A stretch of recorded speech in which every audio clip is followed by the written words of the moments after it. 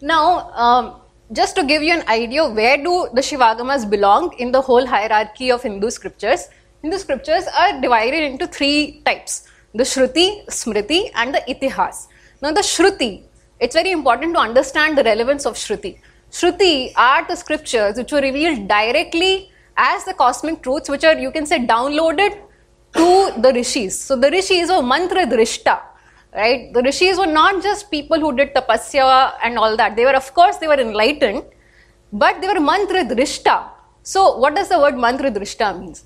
Mantra drishta is somebody who can have the entire vision of a mantra. So when Upanishads say, Ishavasyam Vidagum Sarvam, the Rishi is not just saying it verbally. He is seeing the whole cosmos when he is saying the Ishavasyam Vidagum Sarvam. Right? That is what a Rishi was. So when the Rishis wrote down, first of all, Rishis did not write it down initially. These were revealed to the Rishis who recorded it as the Shrutis. Now what were the Smritis? The Rishis who at that particular yuga or at that point of time felt a need for a certain science or certain way of life to be revealed for those set of people, they recorded their own records of lifestyle, of other knowledge for those people. So Manusmriti is one such scripture. Now there is a slight difference between Shrutis and Smritis, because Smritis were actual experience of those Rishis. It's not like it is not relevant, because their records are also relevant. I'll come to why. But it was, at the end of the day, it was their own sharing, their own personal experience of the same cosmic truths and how they have applied it at that point of time.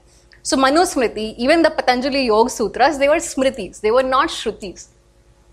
The Itihas were the Puranas, all the epics and all of those which record the history of mankind through different periods of time.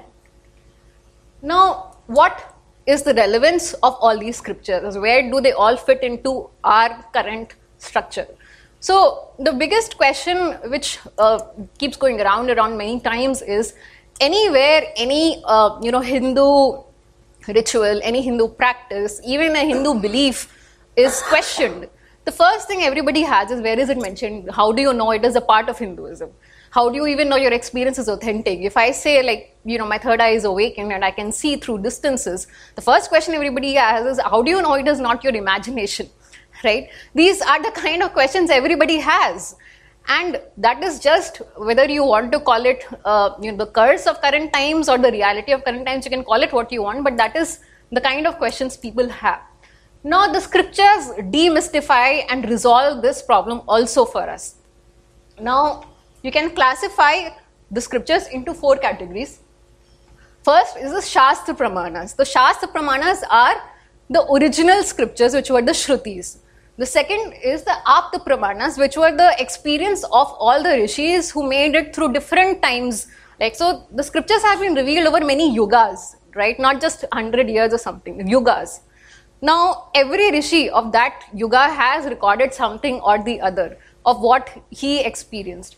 So those accounts are called Apta Pramanas. Atma Pramana is your guru. Whoever is the guru from whom you are taking initiation, that is your guru. So the experience of your guru is Atma Pramana.